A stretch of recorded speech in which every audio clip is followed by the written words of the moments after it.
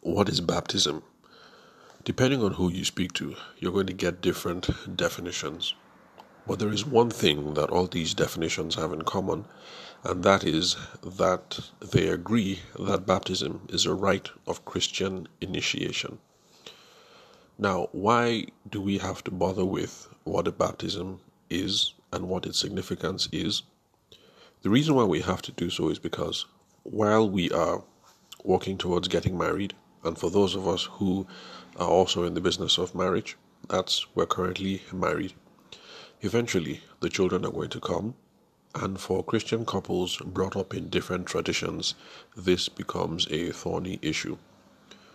But if we go back to what the root question is, what is baptism and what is its effects, then it's easier to understand the nervousness around the subject and why some people insist that the baby should be baptized as an infant and why some people would insist that the baby ought to be baptized as an adult or when they have attained the age of reason, as some people like to put it.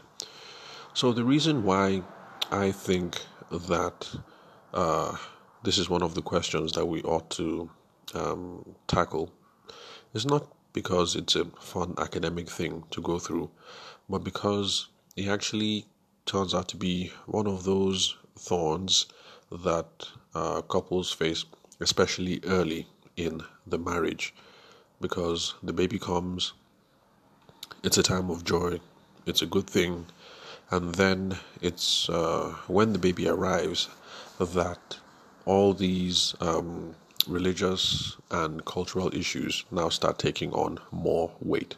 So before the wedding, it doesn't seem like a big deal whether you're Christian and she's a Muslim, or you're Igbo and she's Hausa, and what you guys think about naming ceremonies, about baptisms, and about dedications. It seems like small stuff. But then when the children come, these things become very weighty. They seem more weighty than you guys could have anticipated. So it's one of those issues that would help if you guys start discussing before the children arrive, and if you start gaining a clearer perspective on what these things are. And that is the reason why, if you're listening to the podcast for the first time, if you skip back just the prior episode, you find that that's the reason why I started off on this question: what is a naming ceremony? What is a baptism? What is a baby dedication? And why are these things important? So the previous episode looked into the naming ceremony and the different cultural aspects and implications for different tribes in Nigeria. And today we're going to move on to what a baptism is. So like I've said, depending on who you speak to, the definition is going to be different, but we will all agree that it is some sort of rite of Christian initiation. So the idea being that the person who is not baptized is a member of the church in some sense, but when the person becomes baptized, the person now becomes fully a member of the church and of Christ's body. Now, you will find that the typical argument that you're going to get around this whole thing of the baptism is when, let's say, you are a member of the Ekwa Church or a member of the Kokin, because you're a northerner, and let's say you married Nneka, and Nneka is Catholic, or maybe she's Anglican, or it could be the other way around, that the guy is the one who is the Anglican and is the lady who is a member of Ekwa or Kokin or Redeemed or any other church. So eventually, baby boy arrives or baby girl arrives, and then becomes an issue. What are we going to do next? Dedication, naming ceremony, or baptism, and when? So since we've looked into the naming ceremony thing, let's just look at the baptism question. Now, whether you baptize the baby immediately or you decide to wait for when the baby has attained the age of reason, some communities say age of reason starts from about 7, 8, and some people say let's wait until the child is an adult. It all depends on what you think baptism is in the first place. Now, the more ancient tradition of Christianity. That's the more older folks like the Catholics and the Anglicans and people like that. They say that baptism in itself is not just a symbol, but it is a rite that gives an actual change to the soul of the person. In other words, when you baptize someone, you're not just carrying out a ritual, you're not just performing symbols. You actually are doing something that effects a change in the soul of the person concerned. Now, since this podcast is not supposed to be about religious matters, I'm not going to go into the nitty-gritty, but let me just leave it at that you have people like the Catholics, the Orthodox, the Eastern Orthodox, people in Russia, the Coptics, Egypt, North Africa, where else? Anglicans, people like that. We believe that baptism effects a change on the soul. And so it is because of that idea or that understanding of baptism that baptizing the individual as a baby is important. Because if it gives an actual change and an actual benefit to the individual, then what's the rationale of waiting? You might as well just go ahead and get things over and done with. But for Christian traditions that came after the Reformation, that is after Martin Luther in the 1500s, there are a couple of those Christian traditions that just insist that baptism is nothing more than a symbol. And of course, if it's a symbol, then there's really no point in going through with the symbol until the person who is the subject of that symbolic ceremony is old enough to understand what it is that is going on.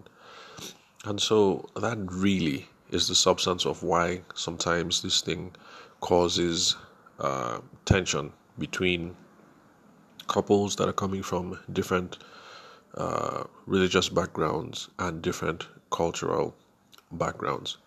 So, assuming both of you are Christian, it's because one of you is assuming baptism, it's a symbol.